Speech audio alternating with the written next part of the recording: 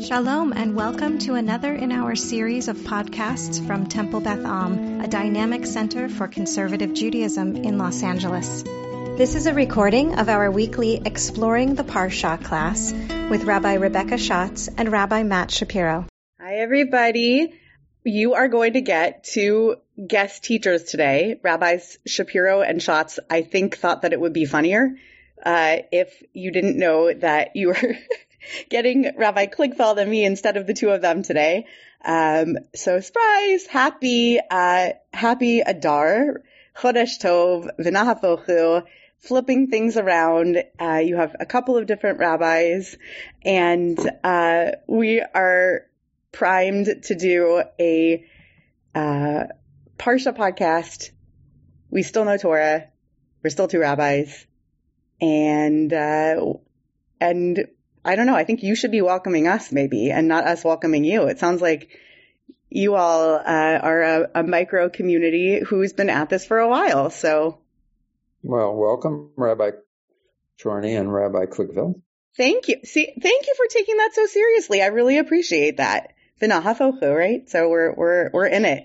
Yes, I want to welcome you as well. Oh, thank you. But do you really know what this?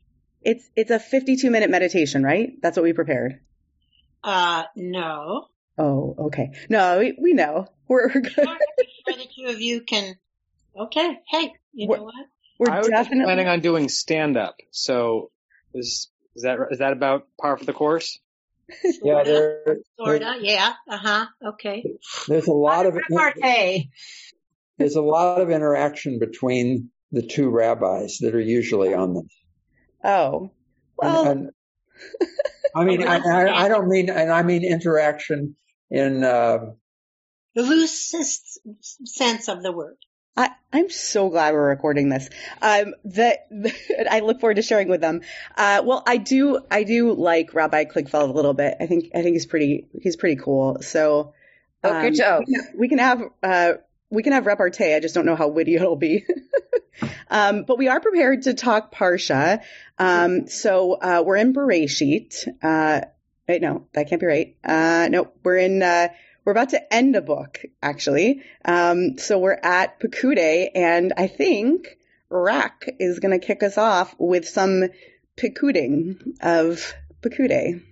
I will Pekud as best as I can. I love Pekuding. Let me pull up a screen here. Tomorrow morning's bar mitzvah boy, Matthew, is basically starting his drash by making a joke about dry humor and dry parshas.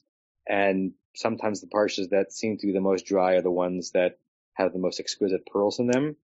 I did not feel that way in October of 1999, when all of the members of my rabbinical school class got our assignments for our senior sermon, because every rabbinical student gives us a sermon, as a capstone project. And, my friend got Yitro, 10 Commandments, and someone else got something in the Joseph story, and I got Pekudei, which meant that my culmination of rabbinic studies was going to be about cubits and screens, and planks and tanned skins. Pekudei is part 2 of a double parsha, which is not always doubled, but this year it happens to be.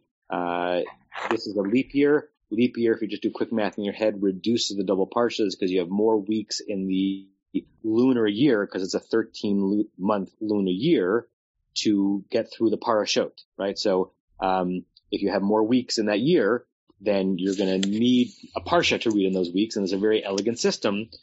So there are no double parshas this year, but there are fewer double parshas than there would be in a normal year. And one of the parshas that often turns into 2 single parshas in a leap year is Vayakhel and Pekudei. Vayakhel and Pekudei are basically sometimes almost verse for verse, with just the tense and the form of the verb changing, duplicates of Parashot Truma and Tetzaveh from 2 weeks ago, from 2 and 3 weeks ago. Parshat Truma and most of Tetzaveh are God telling Moses to tell the Israelites, this is how you should build the Mishkan, the tabernacle. Then we have Kitisa in the middle, and I actually spoke about that last week in my sermon, one read as to why the golden calf is right in between. And then in Vayakhel and Pekudei, in a way which is very odd for a text, which is very terse, right? The whole story of the binding of Isaac is 19 sentences. And yet we have dozens and dozens and dozens of verses, including in Vayakhel and Pekudei, which basically say, remember what God said to do in Teruma and Saba? They did it. But each and every one, right? That making the curtain this cubits, they did it. Making the square this size, they did it. So there's a lot of repetition that makes for either really hard Torah reading because there are so many verses that are not storytelling, and it's always harder to read verses that are not storytelling. But in some ways it's easy because if you know Vayakhel, if you know Teruma and Tetzava well, then you can learn Vayakhel and Pekudei well because it's very similar words, very similar truck. So what you're saying is it's the original Deuteronomy. It's the original Deuteronomy, correct. If everyone doesn't get the joke, Deuteronomy meaning like the second telling, the second law, which by the way is also the rabbinic nickname for the book of Deuteronomy is Mishneh Torah. Mishneh, the second, like Shnayim Torah, which is what Maimonides very intentionally named his book of Jewish law. He called it the Mishneh Torah because he basically thought that what he was writing in the 12th century was the second coming of Torah, right? If you couldn't really get through the details of Shara, just read my book and you'll know exactly what to do in Jewish life. Yeah, no ego on that guy. No ego. Most of Pekudei is what I just described. And we're not going to look at that at all. We're going to look at the real juicy, wonderful 4 or 5 verses that end the Parsha because it's such an interesting departure from the architectural details that lead. So if you see here in verse 33, Vayakom et hachatzer, he set up the courtyard, the closure, Saviv LaMishkan, around the tabernacle, VeLaMizbeach, and around the altar. Vayitain et masach shar hachatzer, put up the screen that was going to be at the gate of that area. And then these words, Vayachal Moshe ad Hamelacha. He finished the work. By the way, that Vayachal Moshe ad Hamelacha is probably very intentionally evocative of how the first chapter of Genesis ends, which is Vayachulu Hashemayim v'haaretz, right? So God finishes creating the world with this root kal, kaf lamed, like complete, like a kol. And then Moshe, God's servant, completes God's home on that earth that God had created with a similarly constructed sentence. Vayachal Moshe et Hamelacha, finish the work. You see that pay here? That just tells you there's a parsha break. So if you're reading the Torah, like this is where someone would have pressed return on the typewriter, and the next paragraph begins the beginning of the line.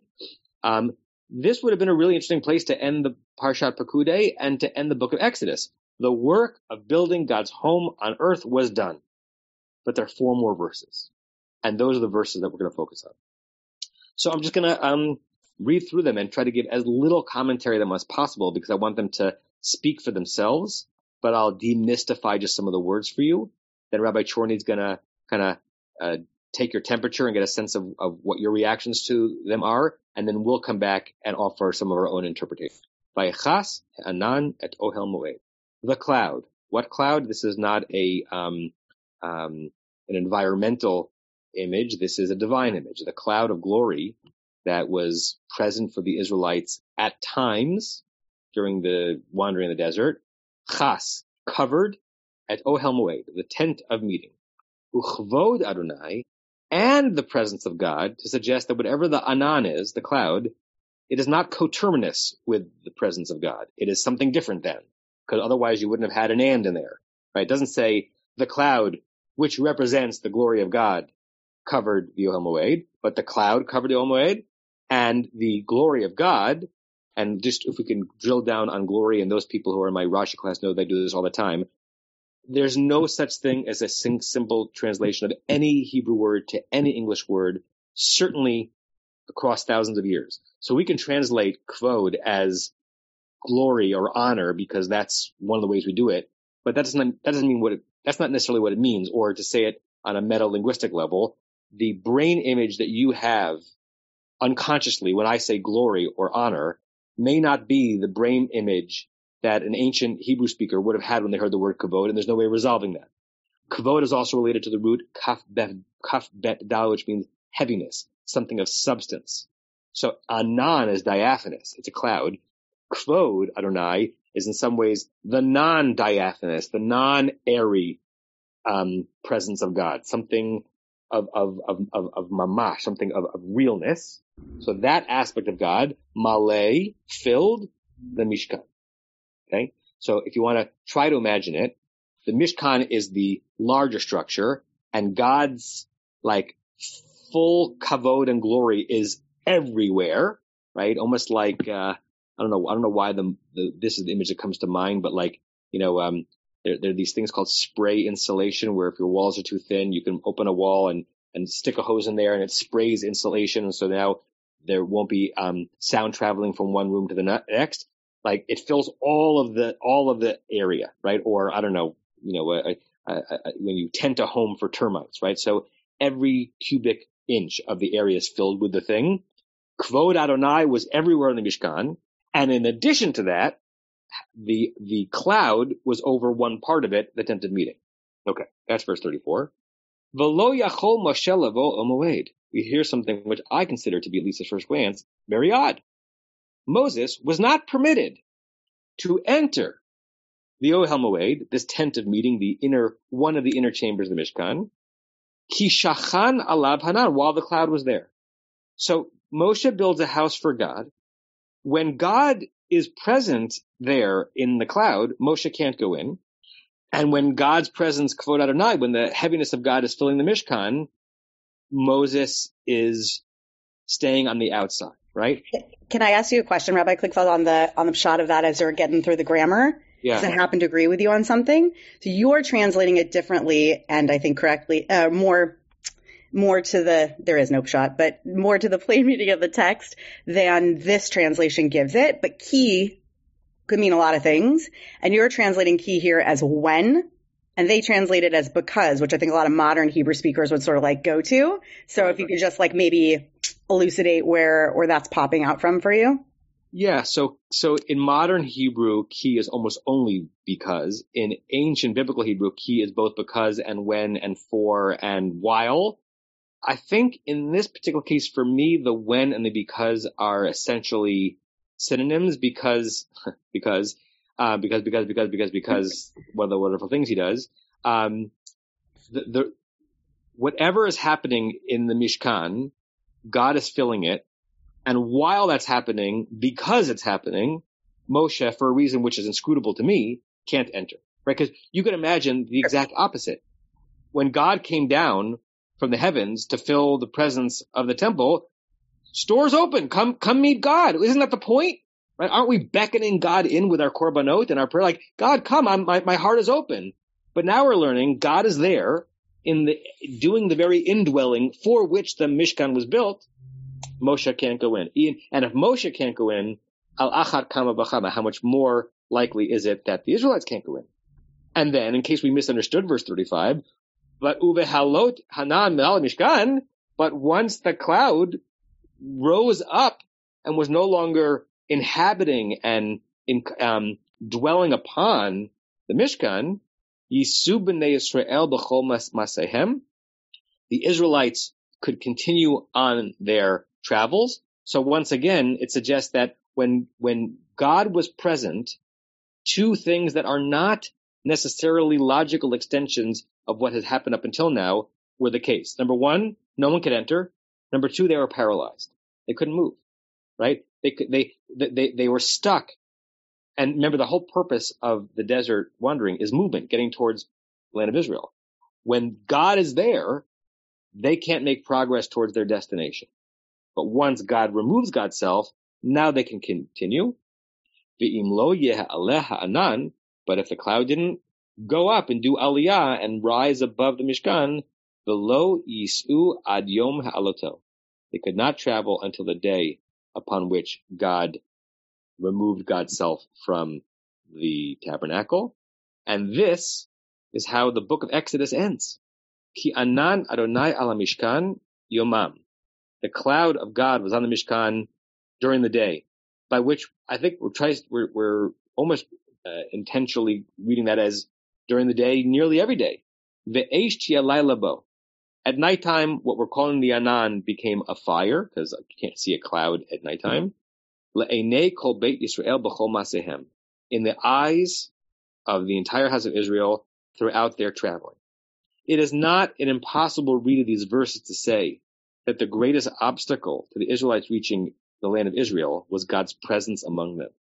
Now maybe that's intentional because God is delaying this experience so that the generation of the golden calf can die out, and the generation of the spies that's going to happen coming up is going to die out. But right now it seems that in order to have communion with God here, you have to prevent your progress in getting to the place that God is actually asking you to go. So I find it really interesting that the book of Shemot, and this is just pshat right now, because we haven't even looked at commentators, ends in that at least single, if not double paradox. Last thing I'll say before I open to Rabbi Chorny, the book of Genesis, Breshit, ends with the pre-Mosaic Israelite people who at that point are just a tribe, stuck in Egypt. Not yet, they don't know yet they're going to be enslaved, but they're in the place from which it's going to be possible to, very hard to extract themselves. And the book of Exodus, interestingly, ends with the people in some ways stuck in a hug with God that actually got in the way of their going where they were supposed to be going. That's my intro. Awesome. What version of Sepharia did you have in 19 when you gave your senior sermon? Yeah, it's the version of knocking on my colleague's door and saying, "Do you have this book? Because I need it." Oh, I also used to knock on my colleague's door in what was called Goldsmith and yell at them for having stolen it off of my shelf, usually without my permission. And it was always the volume that I needed. Yes. Always. Okay, I'm going to screen share a version of those verses that is all in a paragraph form, so you can look at it together. And I'd like to hear, what are your kushiot, as Rabbi Schatz frames it? What are the questions that arise in your mind when you are looking at these verses all together? What are those big questions? I'll collect them up a little. I'll take a little note. So jump in. You can unmute yourselves. Karen. It kind of makes sense and it kind of doesn't. That if God is there, you're not moving. And it is being awestruck. And, but why can't Moses go in is my big question. Yeah. Why can't Moses go in? Not Great. Not nice. It's not nice. Isn't the whole point that Moses is supposed to be able to go in? It's called the Ohel Moed. It's supposed to be the tent of meeting. If you can't go in, it's going to be hard to meet. Okay. Renee. So it says that when the cloud lifted, the Israelites were able to set out, but it doesn't say anything about Moses. Did he set out? Did he lead them out? Great. Is Moses automatically included in those Israelites? He does seem to be referenced separately. Is he always going with them? Right. Is he not? That's very interesting. All right. Anyone else? What seems challenging? What begs the question? Yeah, Michael. Yeah, it does seem to indicate sort of a difference in the people from one of where they had just come out of slavery to one of a people that is on the move, even though at times they can't move, maybe because of the presence of God in the tabernacle, but they are moving as a people. And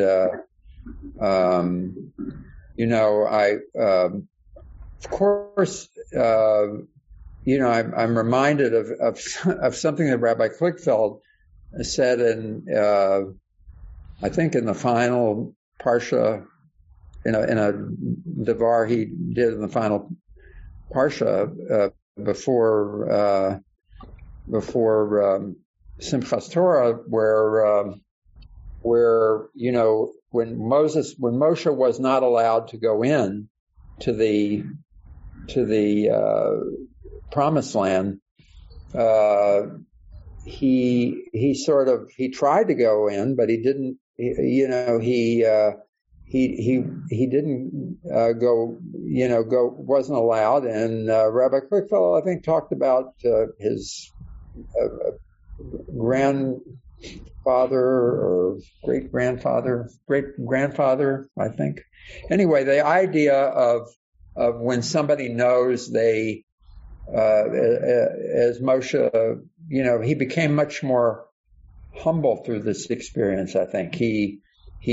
So he steps away in a sense. And also here, where his job was to get the Israelites to know that they needed to move on their own, and they needed to act. And in a sense, they did act. They all brought things to build to create the Mishkan, Yeah. Sometimes, Michael, I think about the existential cycle of when we are in the Torah's story. So if you follow me for just a second, yes, sure.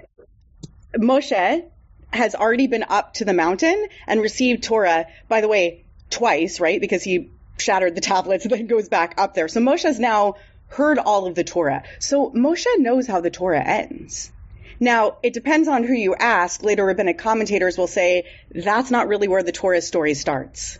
The Torah story really starts after that, and so the received Torah story starts later. This all gets a little bit meta and confusing, but if you really want to take it from that angle and take the timeline of the story, the chronology of the story like that, then Moshe really knows. Moshe knows that he's not destined to go, even before later in the story when we hear the conversation happen between Moshe and God when he's told that he's not going to go into the land. It's really us being told at that point that Moshe is not going into the land. And so that kind of reinforces to me your point, which is perhaps that's what's going on there. Let's hear from Bonnie, and then I'll come back to you, Karen. So if every time they traveled, they did have to disassemble the tabernacle, so the cloud couldn't really be in it when they did that. And I think that the cloud stayed with them, even though that it wasn't within the tabernacle. So I don't know if that's a question, but it's a thought I had. Right. So what happens to the cloud? And as Rabbi Klickfeld described it, right, the fluffy part, well, you didn't say fluffy, but I was thinking fluffy. The fluffy part and the not fluffy part of it. What happens to those parts of it? I'm thinking of I thought this. I don't know if you said this out loud. I'll have to listen back to the recording, or you can tell me. But I was thinking kaved. I'm thinking about like the weightiness of the cloud, right? So it's like the fluffiness and the weightiness as I watch actually some of these heavier rain clouds pass closer to us. I didn't say that, but yes, that was the thought. Yeah. And so the idea is like, what happens to those as the physical deconstruction of that, what's the word I'm thinking of, that modular and necessarily portable Mishkan is being deconstructed and then reconstructed? Is it, what's the following that's happening there? So I also have that question. I think it's a good question. Karen and then Gary. Might this have anything to do with a kind of meaning? When we're with God, some of you may go every day to the shul, and some of us may not. And I'm just wondering if it has anything resting and. Sure. Yeah. And I will add a question to your question. Your question prompts a question for me, which is, why is there no other obvious timeline given to us in this verse? There doesn't seem to be a rhyme or a reason other than when that cloud lifted, that was giving them the time. It doesn't give us a Shabbatiness, a rhythm. Right? Shabbat is necessarily rhythmic. Okay, great. Gary? Is it on? Yeah.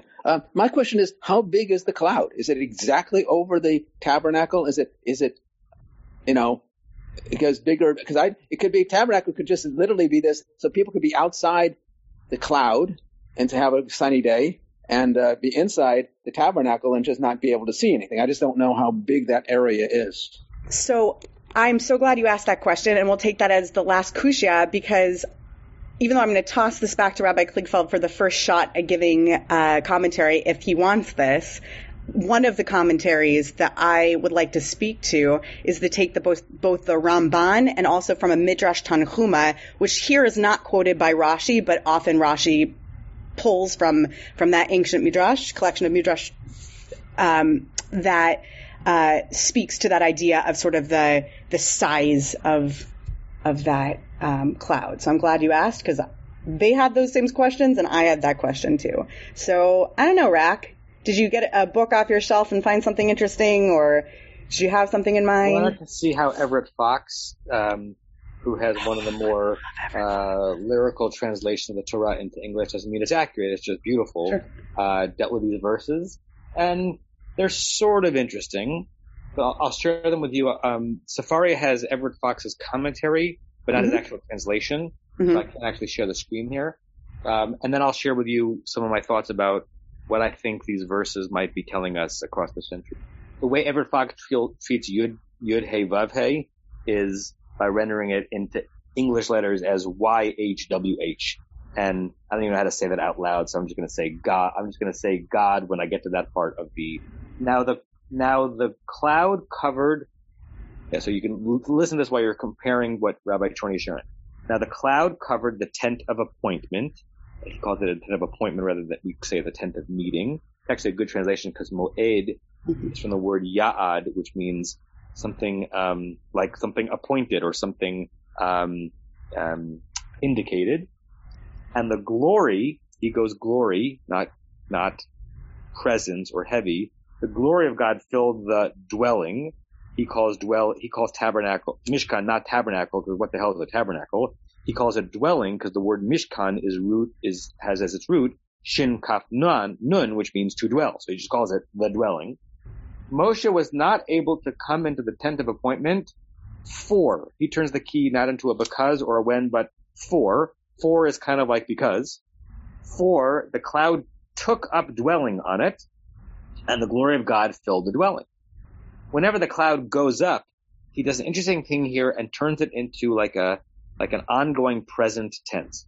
Whenever the cloud goes up from the dwelling, which is an interesting choice because it's uve ha'alot. Ha'alot is it's built from the word Allah, which means to go up, but it's an interesting form. It's not quite a gerund, like going up. That would be aliyah. It's like in the going up. The going up. And in the going up. And in the going up of the cloud, which is rendered by Reverend Fox as whenever the cloud goes up from the dwelling. So he turns it from like a gerund noun into like a present tense concept. The children of Israel march on upon all their marches. If the cloud does not go up, they do not march on until such time as it does go up. For the cloud of God, Everett Fox now puts in parentheses the word is, because there's no present tense of the verb to be in the Torah. For the cloud of God is over the dwelling by day, and fire is by night in it, before the eyes of all the house of Israel upon all their marches. I just wanted to share with you as another way of rendering what do I think these verses are all about.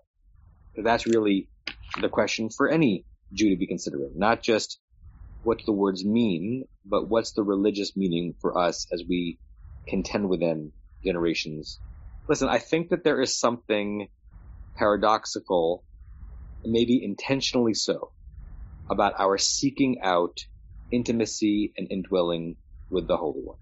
Because on the one hand, when it happens, if it happens, it's exaltation and it's ecstasy and it's spiritual ascent and it's why we're involved in this whole thing called religion. And when it happens, it sometimes can stultify progress in society and even in life itself. You might know people who are so impassioned with their experience of the divine in their life that it actually gets in the way of marching forward. And I find in these verses a important teasing kind of hint that suggests we both want you to go to the Mishkan and meet God there, and we also want you to get out of there.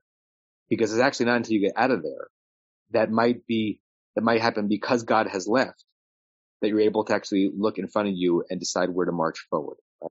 And so the fact that sometimes when God, as it were, removes God's presence from your life, it might not be a punishment. It might be an indication that you've done enough navel gazing, and now it's time to march towards a promised land, whether it's a geographic promised land or a conceptual promised land, right? Even Rabbi Chorny, who are rabbis and teachers and meditators, right? It's not how we spend 24 hours a day. Right? And I actually find that people in the religious world who are just mystics or just yeshiva bachers who are doing almost nothing other than trying to meet God in the Mishkan, they might be getting something out of religious life that I'm not getting, but they're actually also missing something out of life that I'm getting. And I at least choose to see that in these verses. Choose to see the book of Exodus ending with God saying, you want me, but not too much of it. You want me to be close to you, but not perpetually. And part of the relationship with me is separating from me so that you can go on with your lives. That's one of the things that it means to me as I consider it now. And it's actually, in some ways, not that dissimilar from how I understood it 23 years ago when I was sermonizing about it. Before I jump in to respond to that idea, it looks like Karen wants to respond to that idea, and far be it from me to stand between Karen Cass sharing and all of us, because I actually really want to hear what you have to say. Well, it reminded me of God saying, you're doing my work on earth, so go do my work. So it was, don't stay just here, but get out there and do what I want you to do.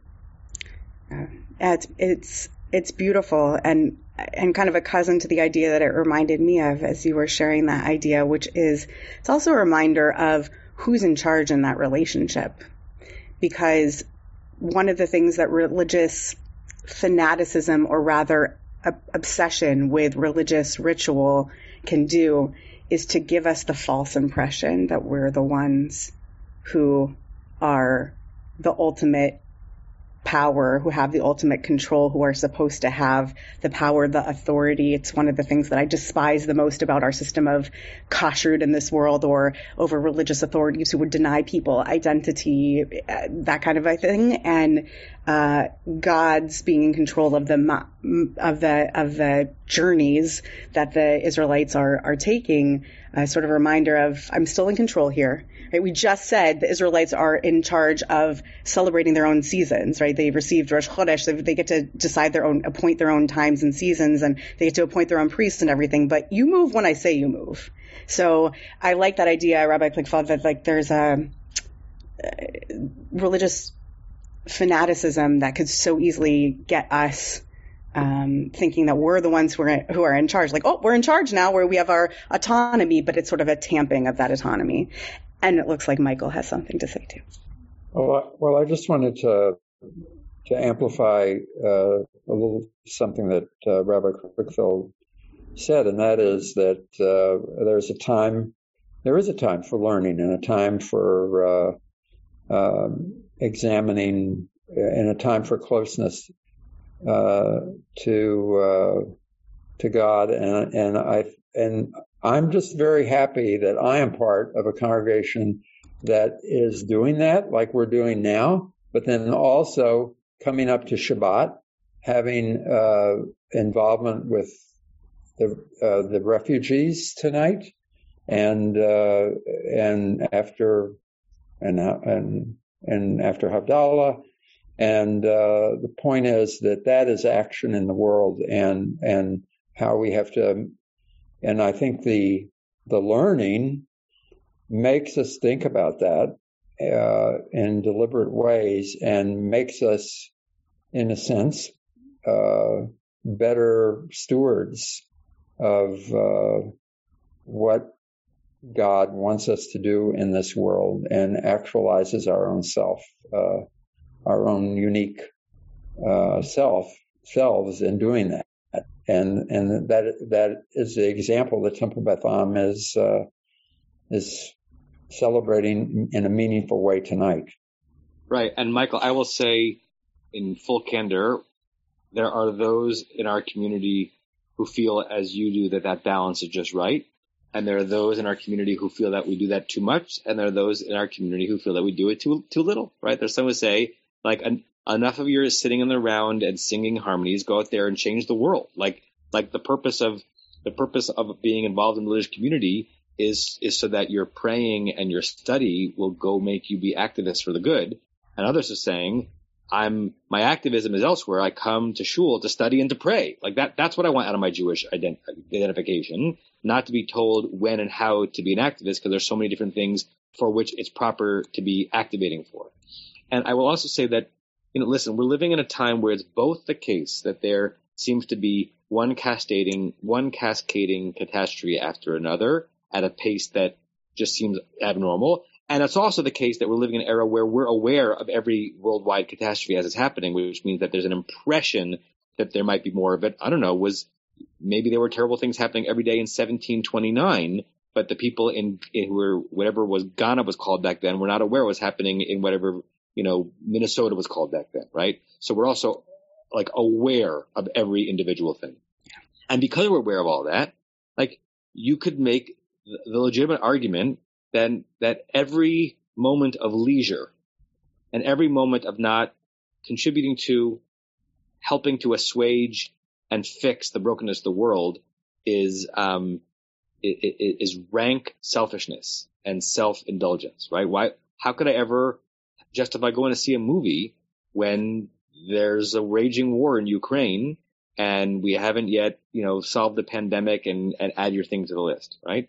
And I would think that it's just no healthy way to go through life. Only always focused on the very worthy things that one could be focusing on.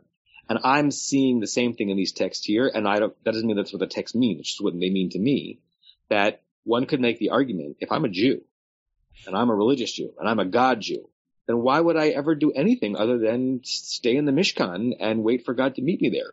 Why would I ever leave the sanctuary? And I had the Torah saying, sometimes you need to leave the sanctuary, or God's going to leave the sanctuary saying nothing's happening. Like the restaurant's closed. Go to your next encampment and I'll meet you there. Right.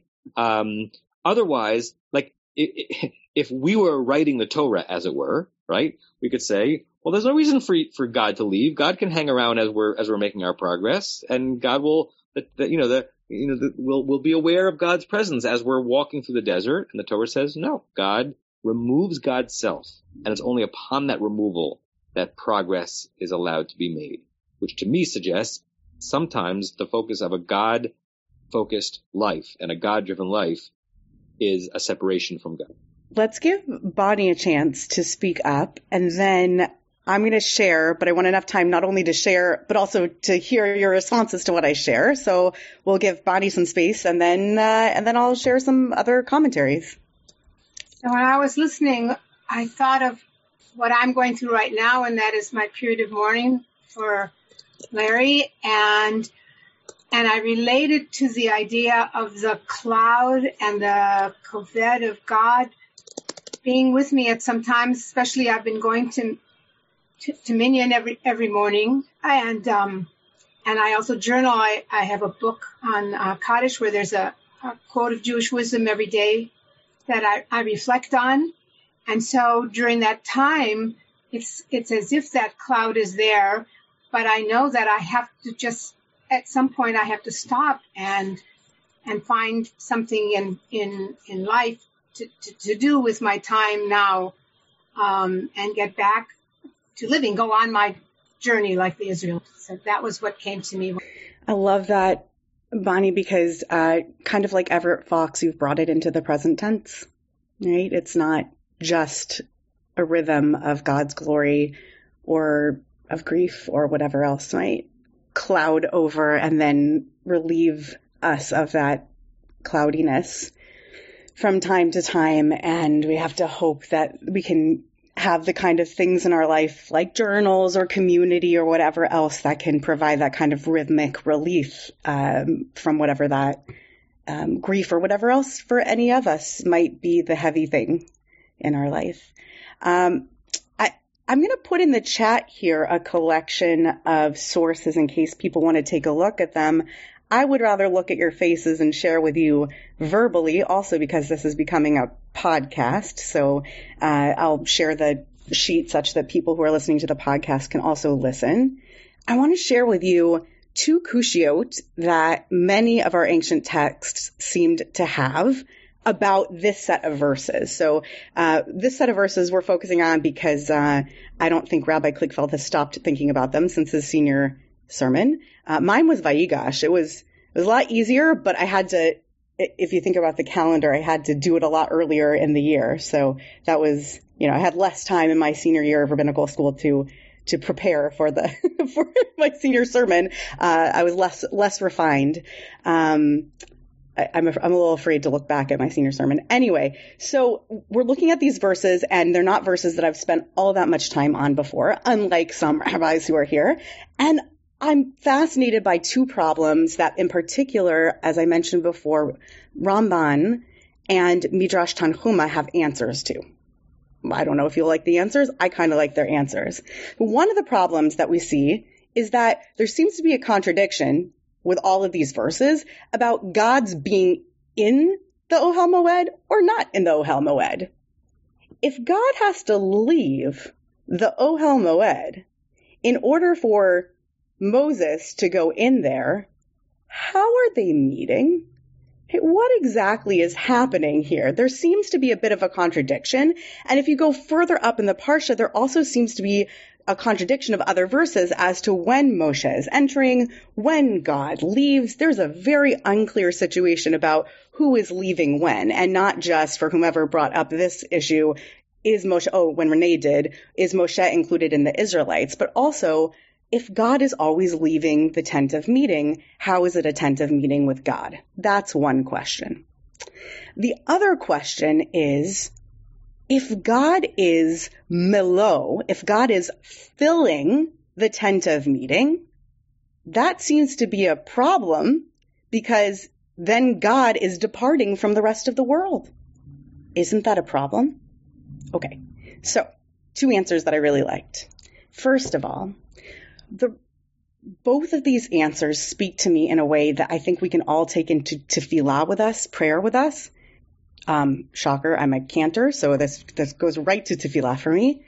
We all are familiar, everyone who's on this, who is engaging in this right now, I'm certain are familiar with the line, which I believe Rabbi Kligfeld comes from Yechezkel, Kadosh, Kadosh, Kadosh, Adonai Tzvaot, Meloch Haaretz Kevodo. I think it's found a couple times in Tanakh, but yeah, Yechezkel.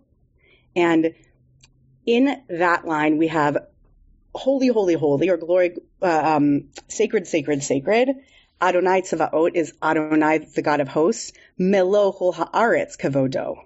The whole world is filled with God's kavod, this kavod, right? And this answer that Ramban gives, Nachmanides gives to what the heck is the deal with God filling the Mishkan, the tabernacle, helps me with that line too, which is that, it's Isaiah. Thank you. I knew it was a prophet. That was pretty, okay. So, no, it is Isaiah. Okay. So, Kadosh, Kadosh, Kadosh. So, Meloch Haaretz Kevodo. Here we have Melo, the tent of meeting. Filling the tent of meeting. How is it that God isn't departing from the rest of the world? It's because it's Melo Kevodo. What is filling the tent of meeting? Not God, but God's kavod. It's the kavod itself, which seems to be an entity separate and apart from God. Just as we can experience the Shekhinah as an aspect of God, Ramban, who is not much of a mystic in most of Ramban's commentary, it would seem, though I'm not an expert, has this rather mystical approach from my perspective, that the kavod of God is a different aspect of God than God's self. And so it's actually the kavod of God, the glory of God, this kavodiness of God that's filling the tent and not God's self.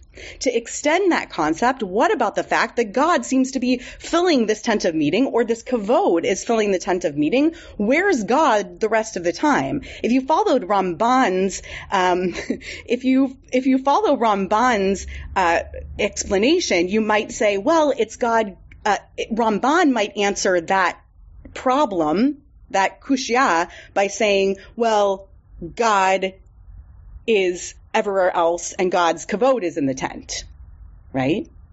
But Ramban didn't ask that question. Midrash Tanhuma answers this question instead and gives it as a story, which I love because I grew up in San Diego and I used to go down to La Jolla to the caves, and it tells a story of a sea that fills sea caves.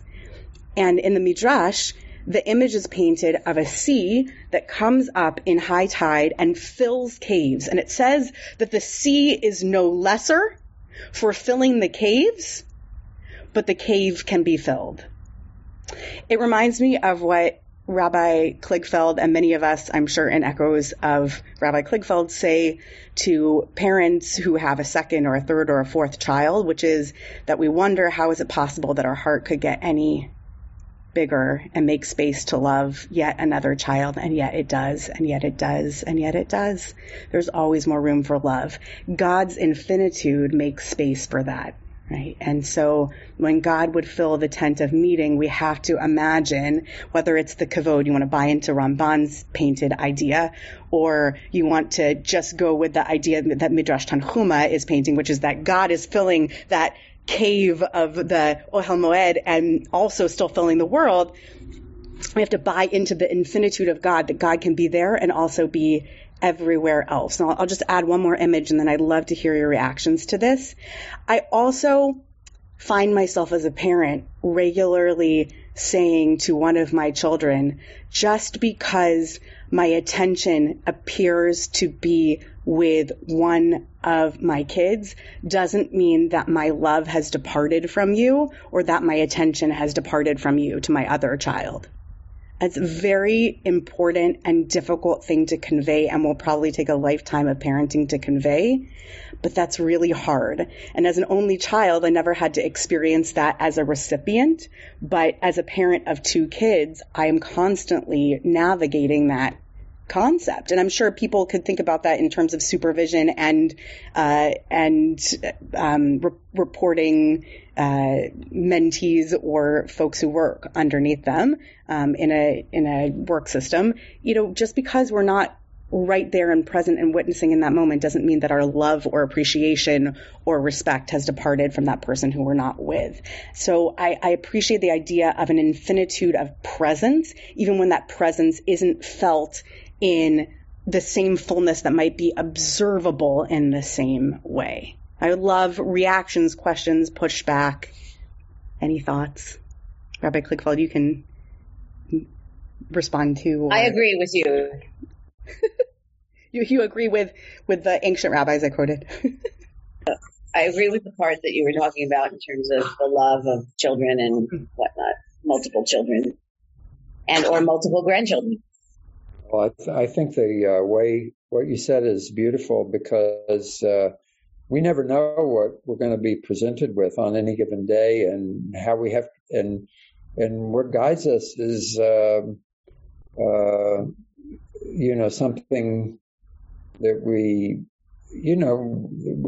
we're guided to respond with love to how, and we have to respond. It's our response that counts, and you're responding to something needed by one of your children, and expressing that to the other, that you're not going to be absent. And that, in a sense, I see where the Parsha and what we've been studying this hour rings true to that, because and from the other ideas that you've floated with, the presence is there, but also it's an infinity kind of thing.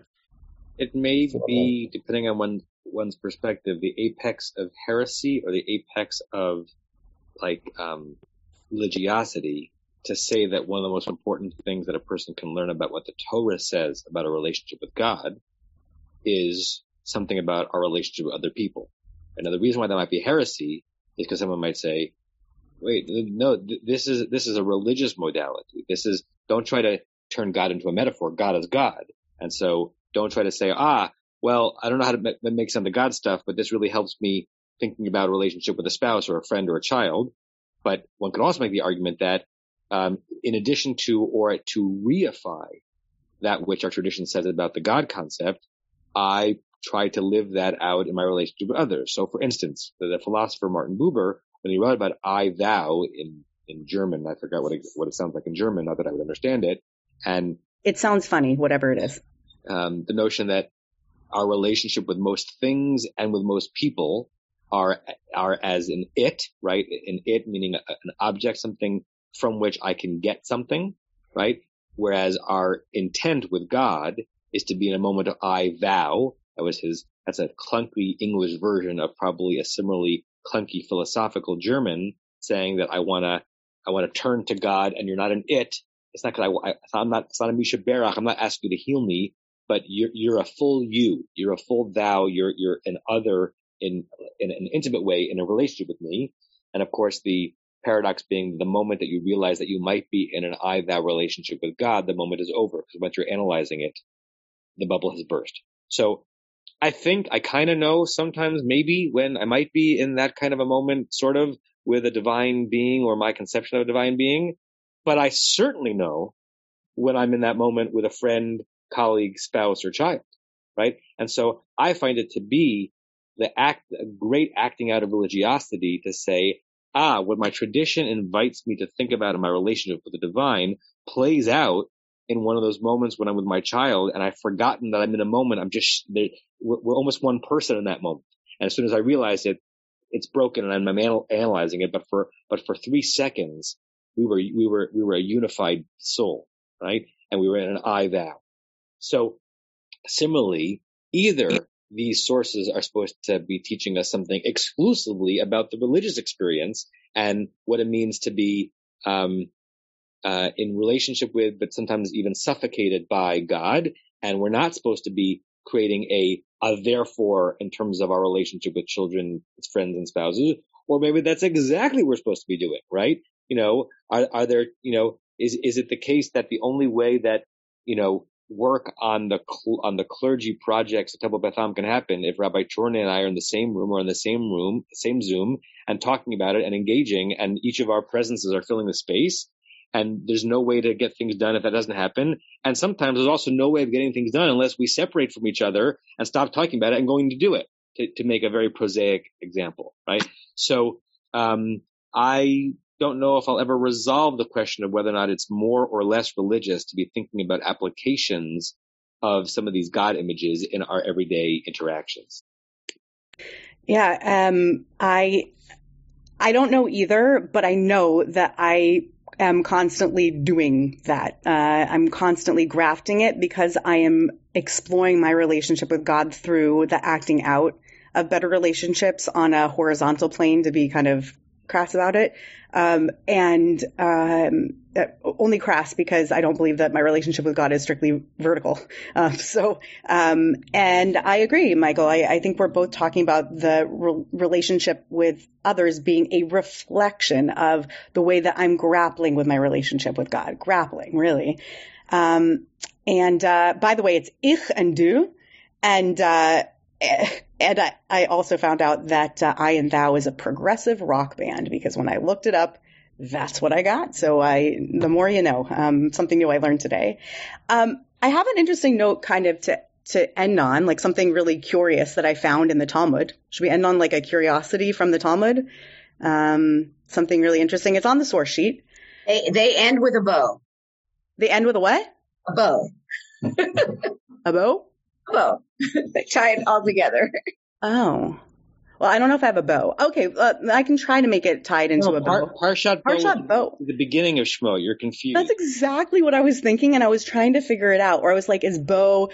Wasn't that President Obama's dog?" Like, my brain went so many places. Okay. And Bo ends with a bashalach. And what were you just shaking baking, Renee? What were you doing? Were you like churning butter? I spent the class preparing for Shabbat. I was shaking a dressing that I just made. Like your hands were going through the Golden Gate Bridge as you were. It was the weirdest image. There you go. Rabbi, ask her to now twirl her challah. But I haven't gotten to the challah yet. I haven't gotten to the challah. Okay. I haven't finished the cooking. I haven't first, talked then I'll long get to the enough. challah. We haven't talked long enough, which is the first time that's ever happened. Okay, Talmud and Yoma. So, like, what if actually Moshe were allowed to enter the tent of meeting and we are getting the verse all wrong, says the Talmud in Yoma. Okay? So the rabbis in Yoma want to resolve also this issue where they say it just can't be. Right? It simply can't be that, in fact, I think I'll screen share for this last bit, that they're really bothered by this idea that it would be, that Moshe wouldn't be allowed into the tent of meeting, maybe ever. They're really bothered by it. And so they say, what could it be that it teaches us? So Rabbi Zerika raises this contradiction, has an issue between verses before Rabbi Elazar. Some have the story a different way. It is written in one place that Moshe was not able to go in. V'lo yachol Moshe lavo el ohel moed. We now know what that means. Ki shachan alav ha'anan. Because the cloud was shachaning, it was dwelling upon it. Uchtiv vayavo Moshe bitoch ha'anan. There's also a verse way back in the 24th verse that says that Moshe somehow entered a cloud, and they don't like this. One seems to really contradict the other. So they said it must be that Moshe was allowed to enter in the cloud. So what could it mean that he wasn't allowed to enter? It must be he wasn't allowed to enter without not only the invitation of God, but God bringing Moshe in. Milamed she'tifaso hakadosh baruch hu leMoshe vehevio be'anan. That he would grab Moshe, that God would grab Moshe and bring Moshe into the cloud when it was time. And I'm rereading this now in light of what you said, Rabbi Kligfeld, in your read of the verses that we have been looking at for the last hour, which is on the more extreme end of piety and what it can mean to involve oneself too far without having the necessary cloud to descend and not be pulled in. And I think that the question is, what are those moments when we are being grabbed by the Holy One or by our holy community to be pulled all the way in further than we otherwise do? Most of the time we are in a regular rhythm with our religious piety.